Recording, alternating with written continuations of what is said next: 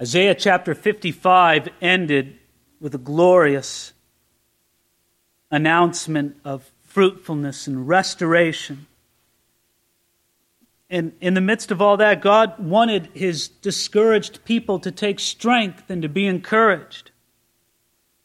Look at chapter 56, verse 1, where it says, "Thus says the Lord, keep justice and do righteousness, for my salvation is about to come, and my righteousness to be revealed. Blessed is the man who does this, and the Son of Man who lays hold on it, who keeps from defiling the Sabbath and keeps his hand from doing any evil." This prophetic word was directed to God's discouraged people who had slacked in their obedience and righteousness. They saw no reason to repent as long as things looked down, as long as they were discouraged. But God shook them out of this by calling them to keep justice, to do righteousness in anticipation of what He would do. You see, in the midst of the discouraging times of the exile, these times that Isaiah is prophetically speaking to, it was very difficult for the Israelites to want to keep on obeying God, to want to keep on serving, and to want to keep on making sacrifices for the Lord. You know, sometimes when it seems like things are dry and your prayers aren't answered and it's difficult, you want to give up on making sacrifices or serving the Lord as much as you could. But God calls them, as it says here, to keep justice and do righteousness. Did you see that there in verse 1? It says, keep justice and do righteousness, for my salvation is about to come. Now, the way I usually prefer to do it is to say, Lord, you send your salvation, then I'll keep justice and do righteousness. But here the Lord is saying, no, you keep justice and do righteousness in anticipation of my salvation, because it's coming. It's kind of like the person who says, Lord, I'll start giving to you when you bless my finances. God says, no, you start giving now and do it in anticipation that God will bless you. The same thing here. My salvation is about to come and my righteousness to be revealed. And when we trust God in this way, in anticipation of what He's going to do, look at what He says, verse 2, blessed is the man who does this. There's the inherent blessing of obedience in that. And this promise spreads out. Look at verse 3. Do not let the son of the foreigner who has joined himself to the Lord speak, saying, the Lord has utterly separated me from His people. Nor let the eunuch say, here I am, a dry tree. Well, why shouldn't these people, why shouldn't the foreigner say, the Lord has separated me from His people? Why not? Because the foreigner should feel separated from God's people, shouldn't he? That's how it was in ancient Israel. I mean, to be a true worshiper of God, you had to be part of the nation of Israel. And if you were a foreigner, you had to immigrate to Israel and put yourself under the law. Why shouldn't the foreigner feel separated? Why shouldn't the eunuch say in verse 3, here I am, a dry tree? Why not?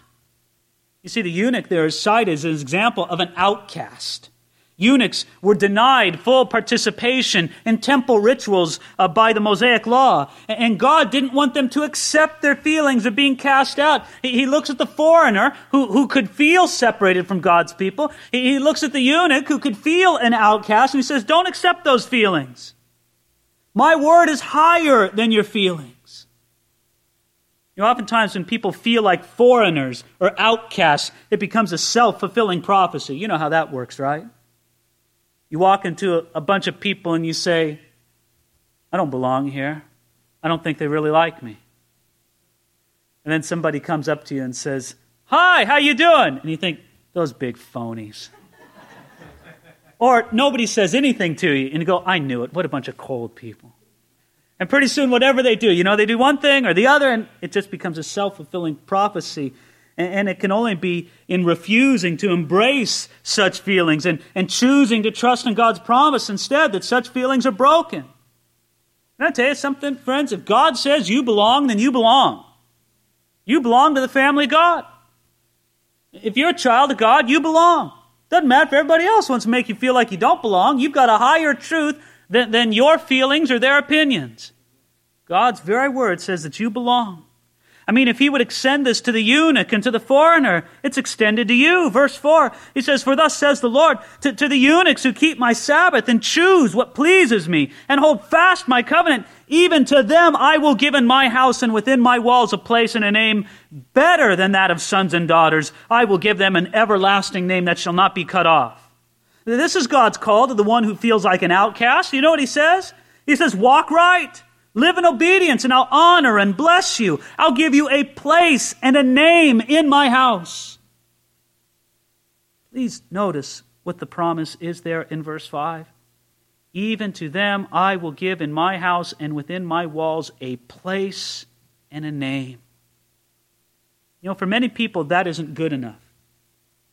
They demand the recognition and the honor of men. That's not what God promised.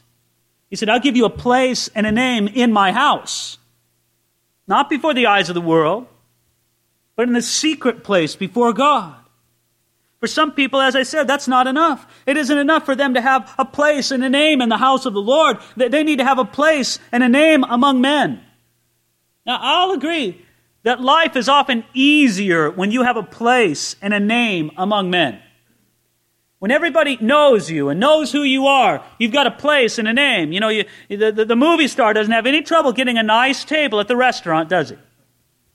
Somehow that hotel that you went up to the counter and there were no more rooms left, the celebrity walks in, he's got a place and a name in this world. He gets right in. But friends, we must be able to find contentment with having our place and our name only with God. Because look how great it is. Verse 5, even to them I will give in my house and within my walls a place and a name better than that of sons and daughters. The place and the name we find with God is better than that with among men. It's better than that of sons and daughters. And if you notice here in verse 5, it says, I will give them an everlasting name that shall not be cut off. A place and a name. God wants you to have that, you know. He wants you to feel like you have a place and a name among His people. That you belong, that He's got a place for you. Notice here, he says, verse 6.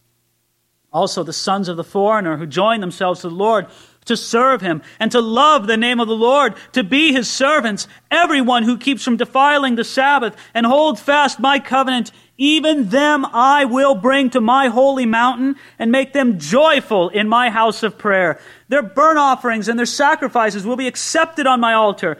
For my house shall be called a house of prayer for all nations. The Lord God, who gathers the outcasts of Israel, says, yet I will gather to Him others beside those who are gathered to Him.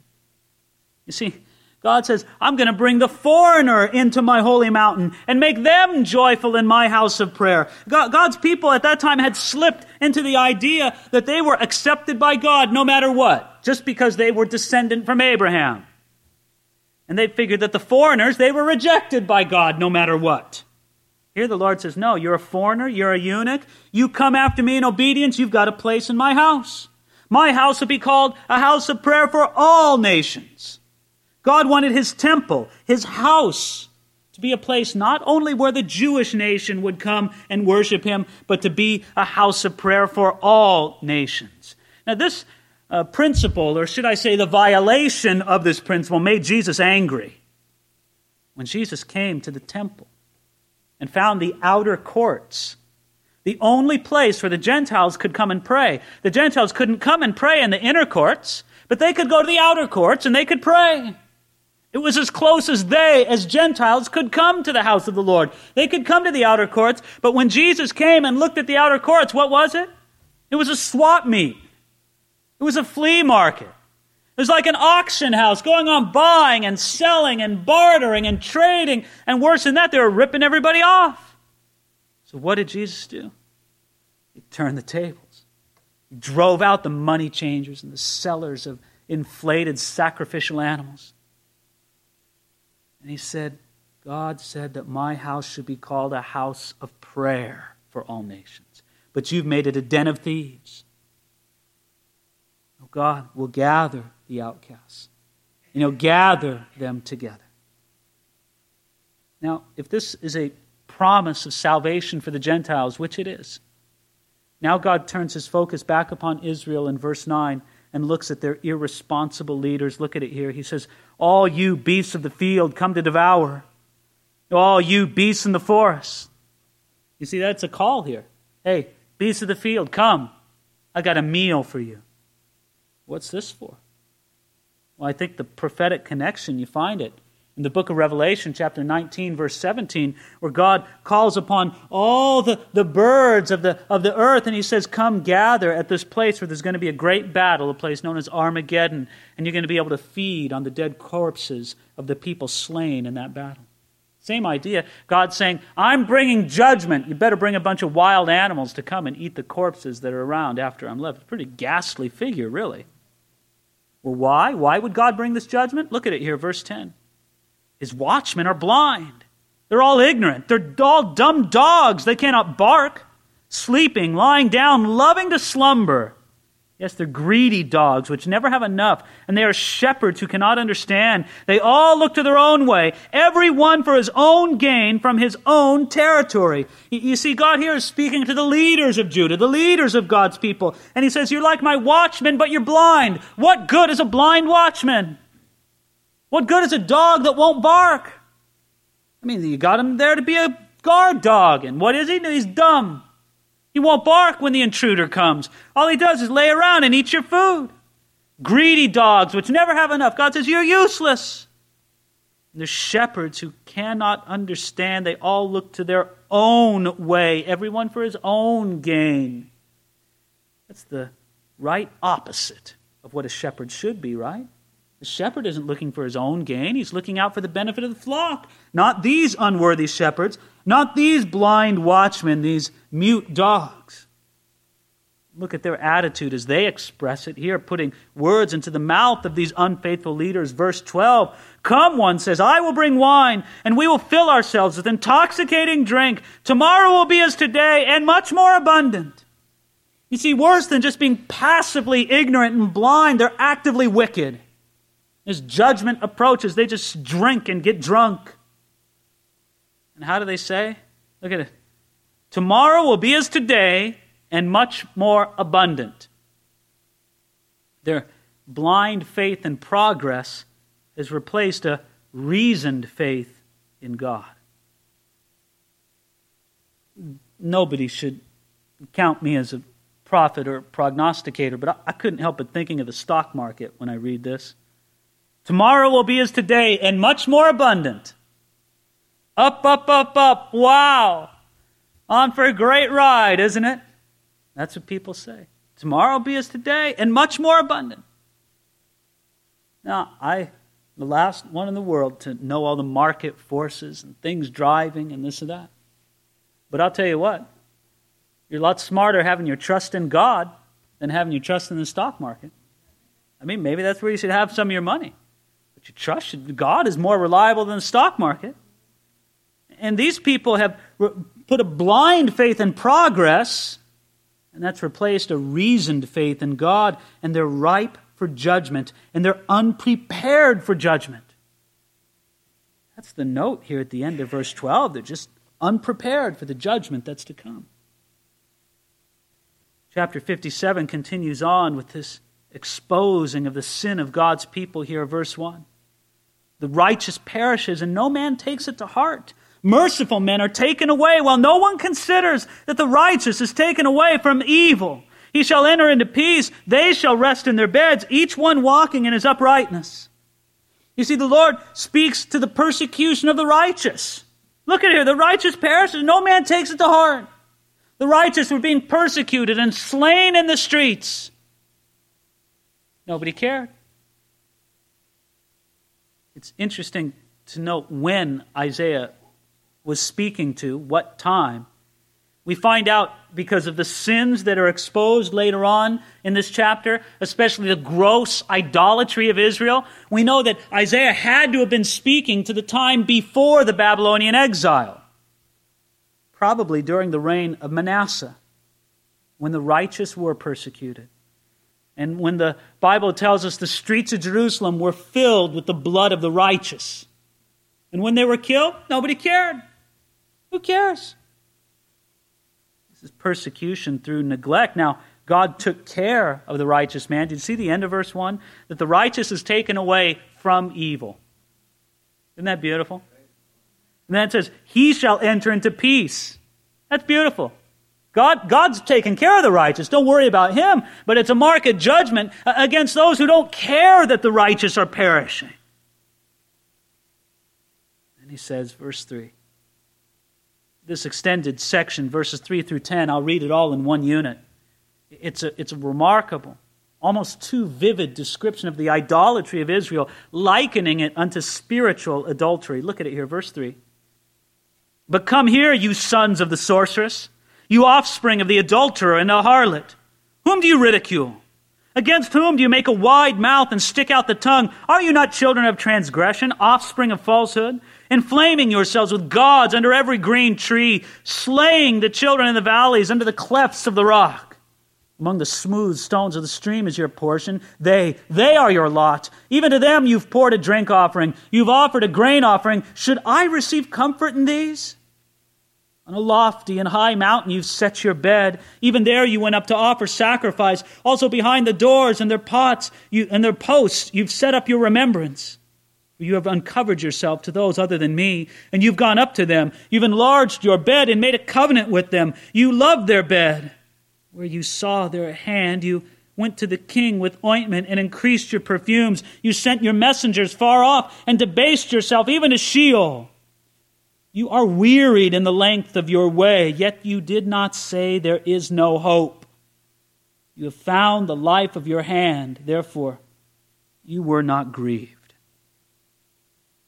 Notice here, if you go back to verse 3, he speaks. And first of all, he makes a startling accusation here. He looks at these corrupt leaders and people of Judah. And he says, you all are sons of sorceresses and offspring of the adulterer and the harlot. Can you imagine the hair standing up on the back of the neck of the people? Here's Isaiah reading this in the street. Who are you saying? Who are you to talk about my mother that way? Isaiah says, I'm speaking spiritually. Spiritually because of the adultery, spiritually that you've entered into. He goes on in verse 4, he goes, whom do you ridicule? You see, the wicked among God's people had made fun of the righteous. They mocked them, and God heard it. And here the Lord challenges them. He's simply asking, who do you think you are? Who are you mocking? Are you not children of transgression, offspring of falsehood? Look at you all, your origins. And then he goes on, and he brings out here, verse 5, inflaming yourself with gods under every green tree. Here the Lord begins to expose the spiritual adultery of his people. They're hot with passion for other gods, worshiping them in the ritual worship places of Canaanite paganism.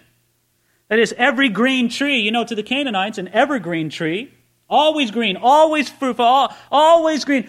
It was a picture of fertility. It was always fertile. It never lost its leaves.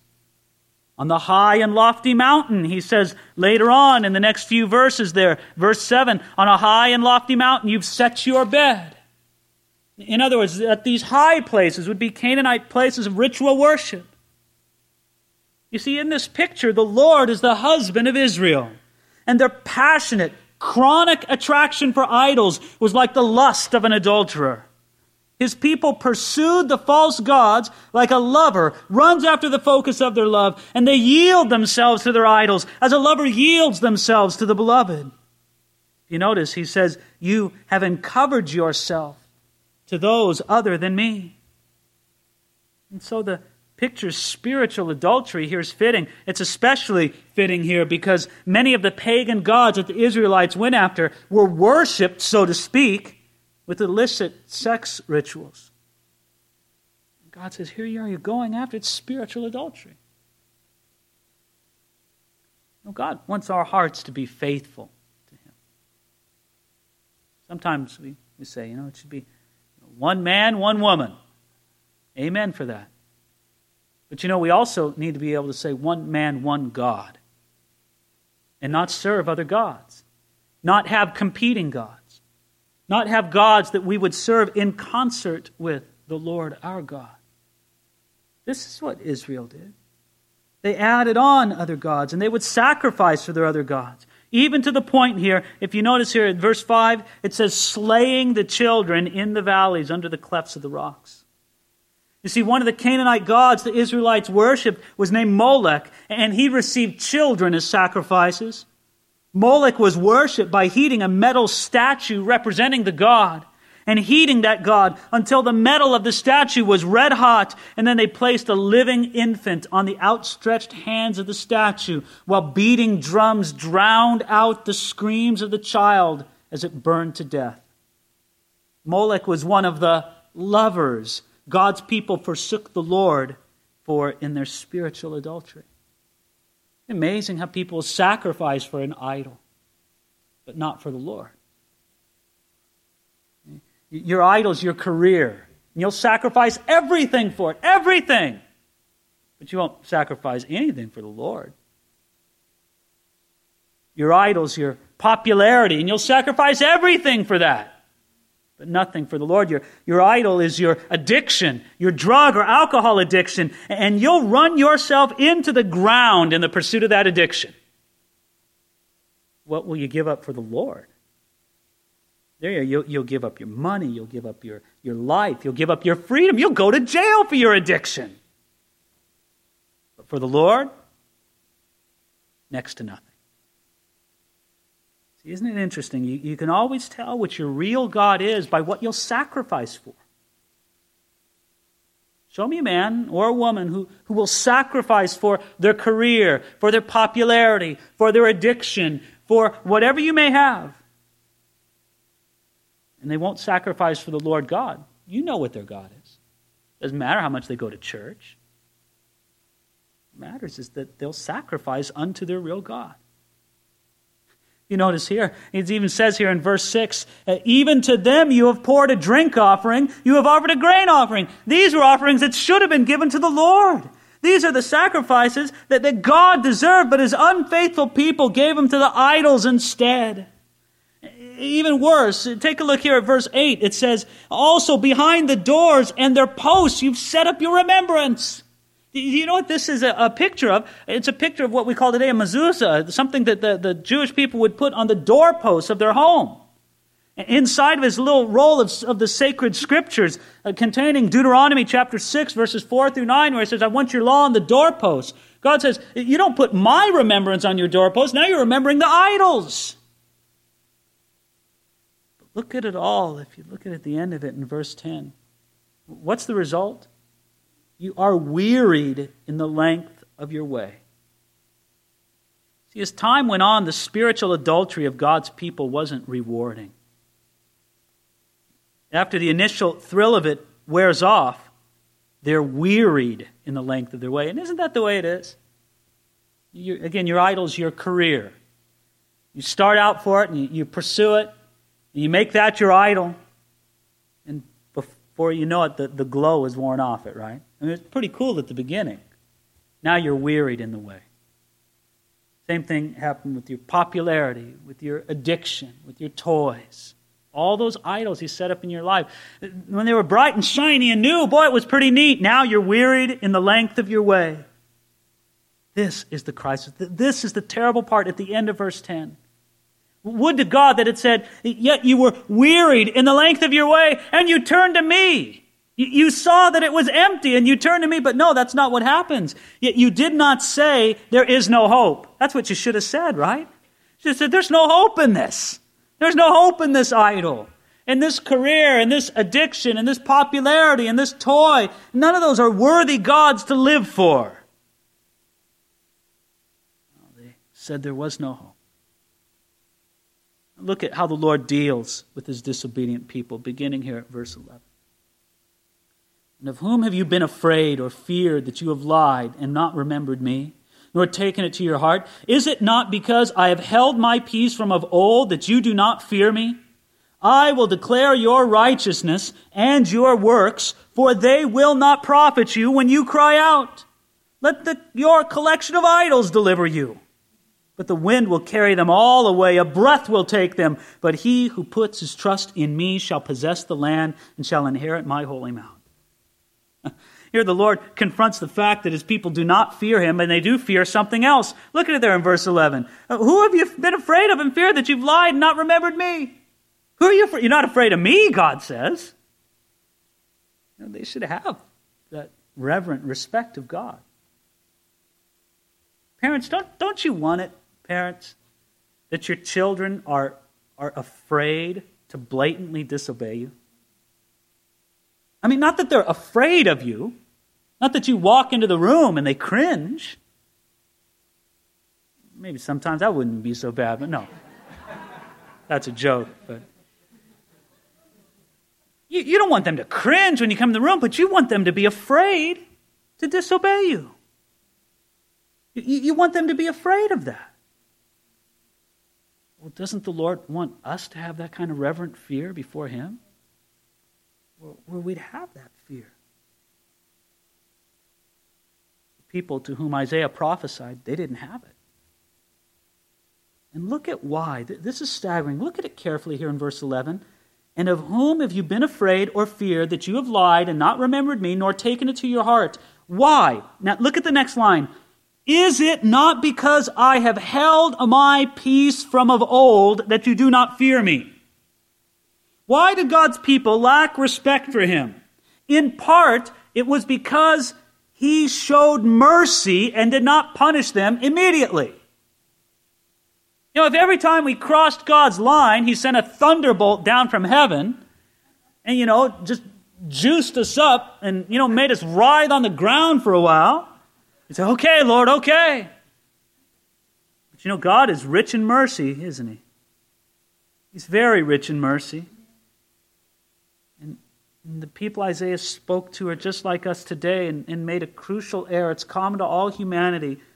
They mistook God's mercy and God's forbearance for weakness or lack of resolve. It's the utter foolishness of the man who stands before God and says, well, if there's a God in heaven, let him strike me right now. And he takes God's mercy, God's forbearance, and he presumes upon it. And mocks God with it. God says, look at it here, verse 12. I'll declare your righteousness and your works, for they will not profit you. I say, okay, God says, I'll bring out all your strong points. I'll bring out all the good you do. And it won't do you any good. Okay, so your own good works, what will it profit you? Nothing. Okay, well you can't stand on your own. Maybe one of those idols can help you, right? Maybe Baal, maybe Molech, maybe one of those guys can give you a hand. No, look at them, verse 13. When you cry out, let your collection of idols deliver you. God says, I'm coming in judgment. Go ahead and hide behind Molech. Let's see what happens. Oh, you see how weak they are? Let the wind carry them away. A breath will take them. Now, look at the contrast.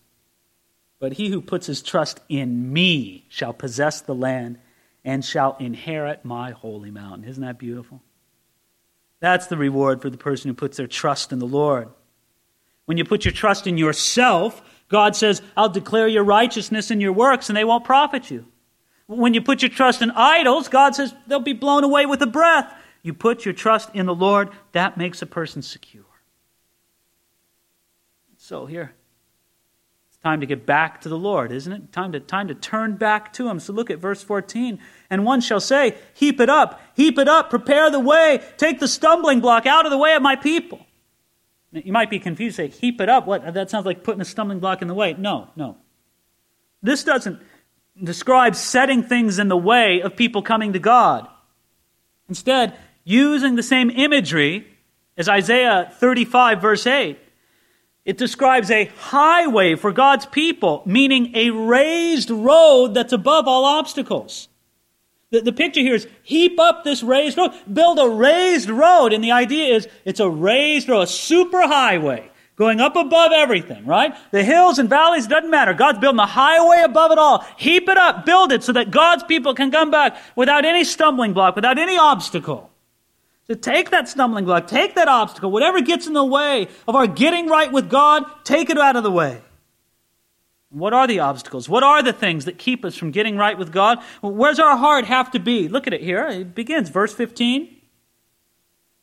For thus says the high and lofty one who inhabits eternity, whose name is holy.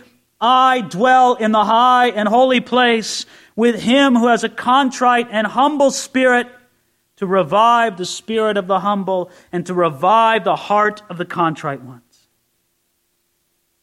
First thing you want to do, first obstacle you got to get out of your way, is the obstacle, the stumbling block of your misunderstanding of who God is. See, your God's been too small, hasn't he? So look at who he is, verse 15. The high and lofty one, who inhabits eternity, whose name is holy. That's a big God, isn't it? You see, to be right with God, the first thing to do is to understand his great majesty. The Lord introduces himself to his people with titles reflecting his great majesty, and he expects his people to respond to him as such a glorious God. I mean, when you know that you're coming to a high and lofty one who inhabits eternity, whose name is holy, you're not going to mess around, are you? You're going to come with passion. You're going to come with fervor. You're going to come with honesty before the Lord. So, though God is the high and lofty one, though he lives, look at it there, I dwell in the high and holy place. Second thing to understand about God, he says that he dwells with him who has a contrite and humble spirit, to revive the spirit of the humble and to revive the heart of the contrite ones. You see, this is the second thing to being right with God. You got to be contrite and humble before the God of great majesty. You see, it's just basic theology. There's a glorious majesty, majestic, I should say, high and lofty one in the heavens. And you aren't him, so be contrite and humble before him.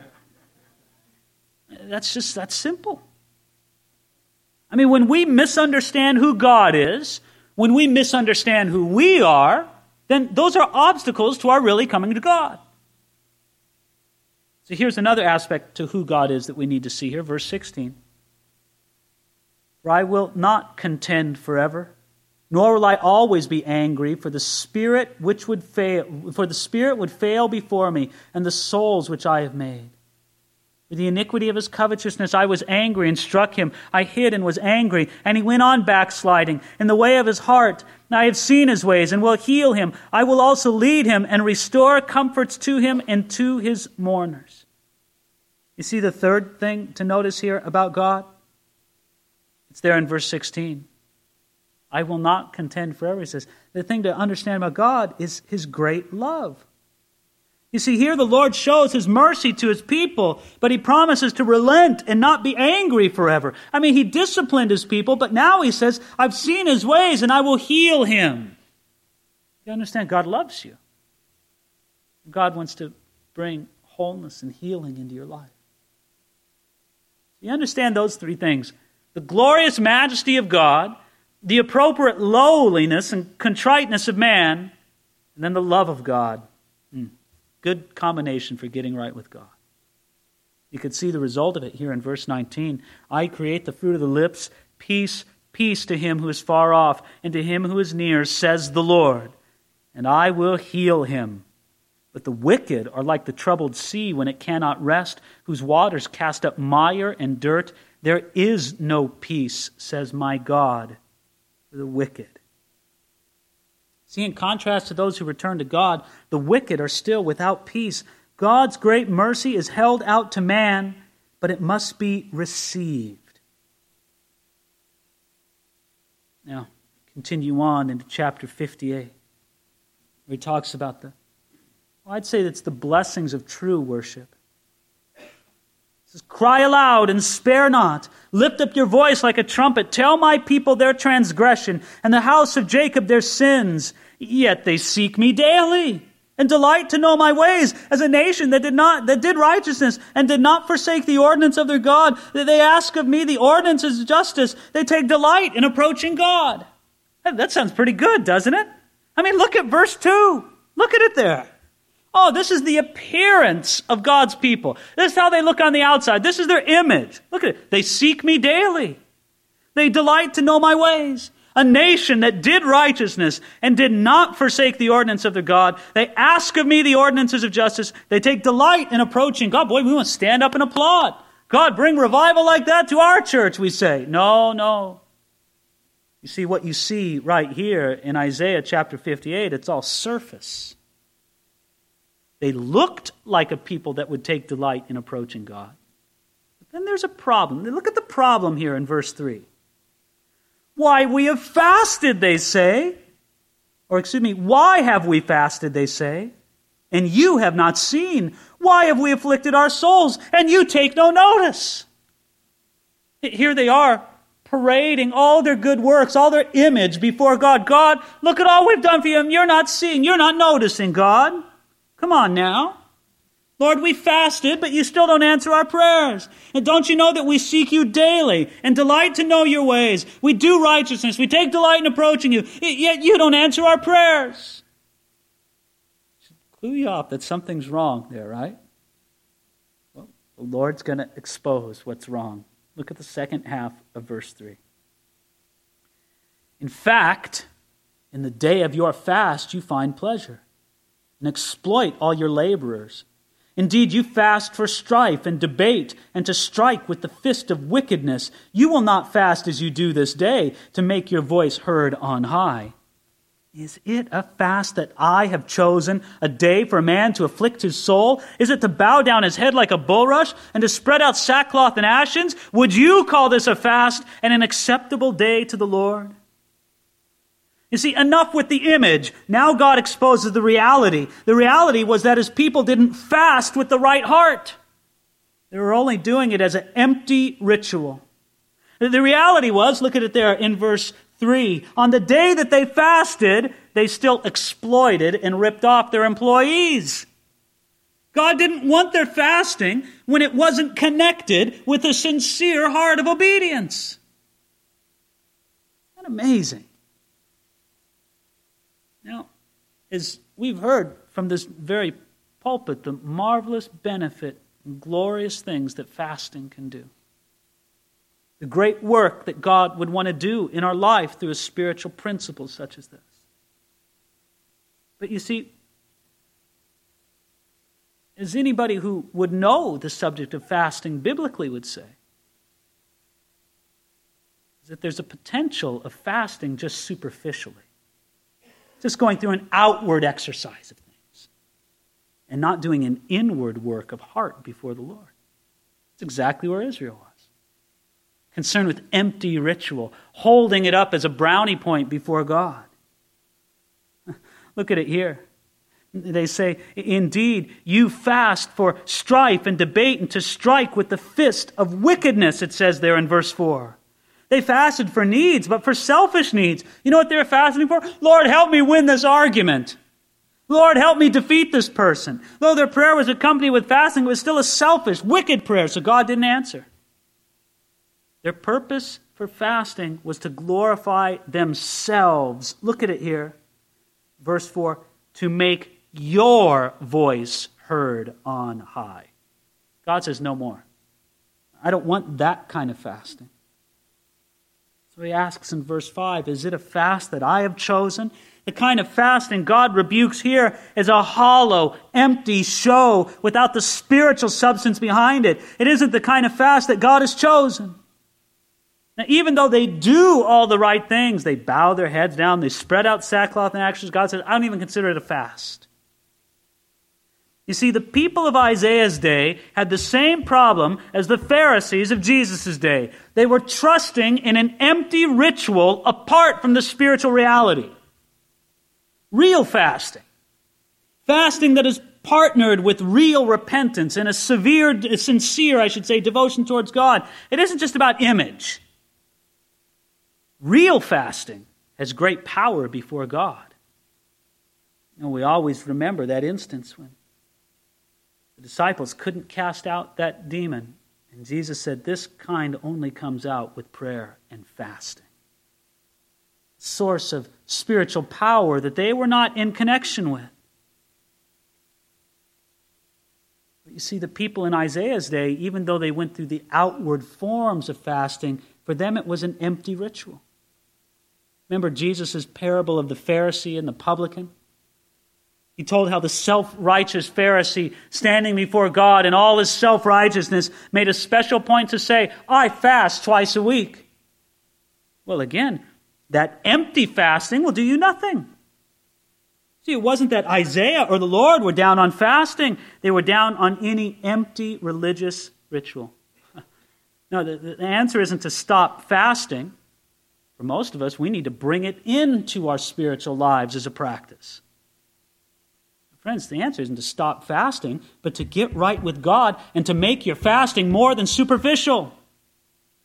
As Jesus said to his people about the empty religious rituals of the Pharisees, this is what he said. He didn't say, don't do those things. He said, these you ought to have done without leaving the others undone. No. The outward things are good. They're important. But you add the spiritual reality behind them. And he goes on, verse 6. Is this not the fast that I've chosen, to loose the bonds of wickedness, to undo the heavy burdens, to let the oppressed go free, that you break every yoke? Is it not to share your bread with the hungry, and that you bring to your house the poor who are cast out? When you see the naked, that you cover them, and not hide yourself from your own flesh?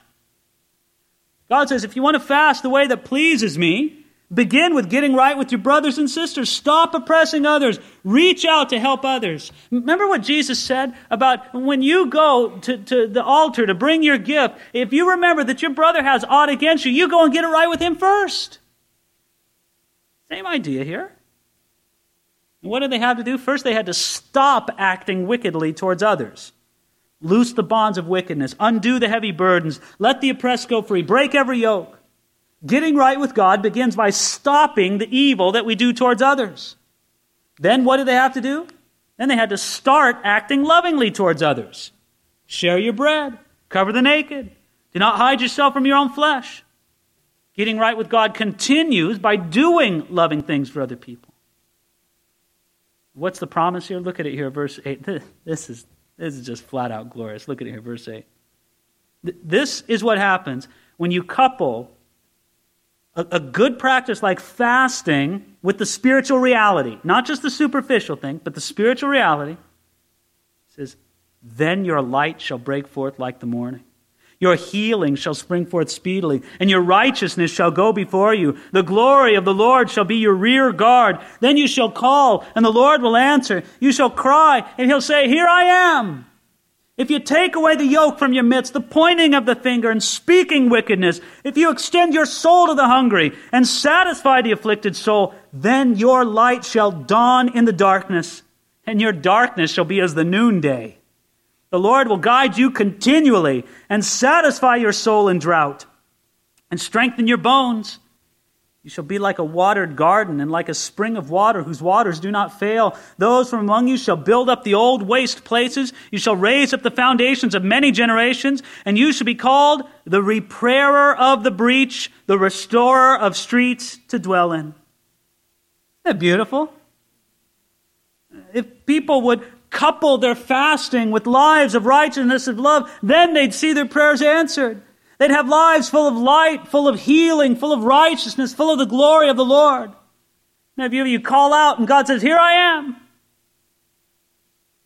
Take away the wickedness. Extend your soul in righteousness. Your light shall shine in the darkness, and your darkness will be like the noonday. To the repentant, God promises blessing. Not only will they have light, but even their darkness will be like the noonday. And a beautiful promise here. I love it here. All the promises here in verse 11. The Lord will guide you continually. You see what it takes? It takes more than empty religious rituals. Maybe for some of you, being here tonight is an empty religious ritual. You're here out of some obligation, something, but it's just an empty religious ritual.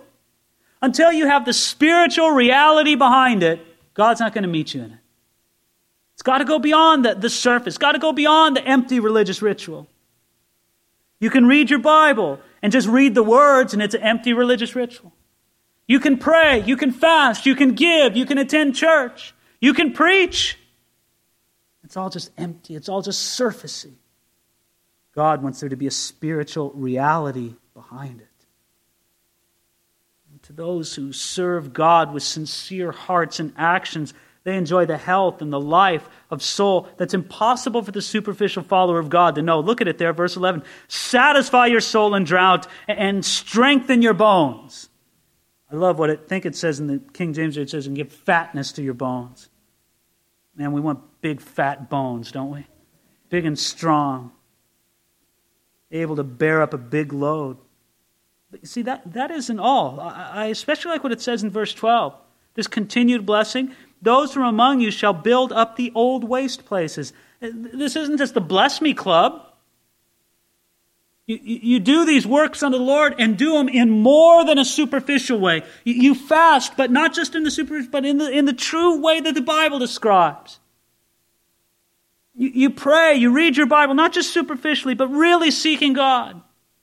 And God does more than just give you a membership in the Bless Me Club.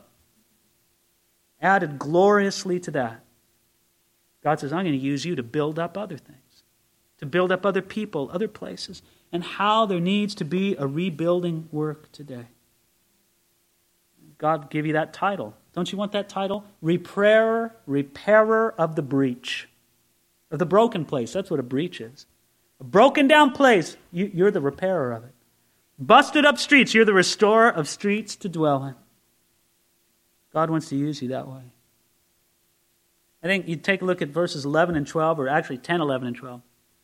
There's several characteristics, 5, in fact, of a life right with God. First of all, it's an enlightened life. Your light shall shine in the darkness. It's a guided life. The Lord will guide you continually. It's a satisfied life. He'll satisfy your soul in drought. It's a fragrant life, like a watered garden. It's a freshly sustained life, like a spring of water whose waters do not fail. And it's a productive, healing life. You shall build up the old waste places. Let's wrap it up here with verses 13 and 14. You see, if it was possible to take something as good as fasting, and through the depravity of our hearts to turn it into an empty religious ritual, you could do the same thing with just about any practice, such as the Sabbath. Look at verse 13. You turn away your foot from the Sabbath, from doing your pleasure on my holy day, and call the Sabbath a delight, the holy day of the Lord honorable, and shall honor him, not doing your own ways, not finding your own pleasure, nor speaking your own words, then you shall delight yourself in the Lord, and I will cause you to ride on the high hills of the earth, and feed you with the heritage of Jacob your father. The mouth of the Lord has spoken. See, the Sabbath was another empty religious observance for the Jewish people of Isaiah's day.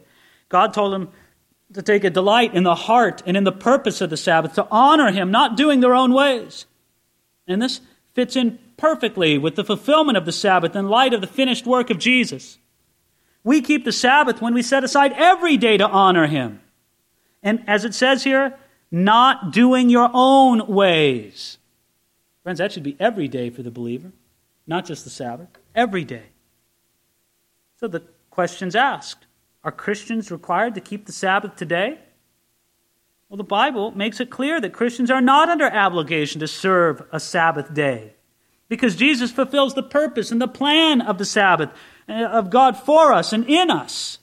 Galatians chapter 4, verse 10 tells us that Christians are not bound to observe days and months and seasons and years. That the rest we enter into as Christians is something to experience every day, not just one day a week.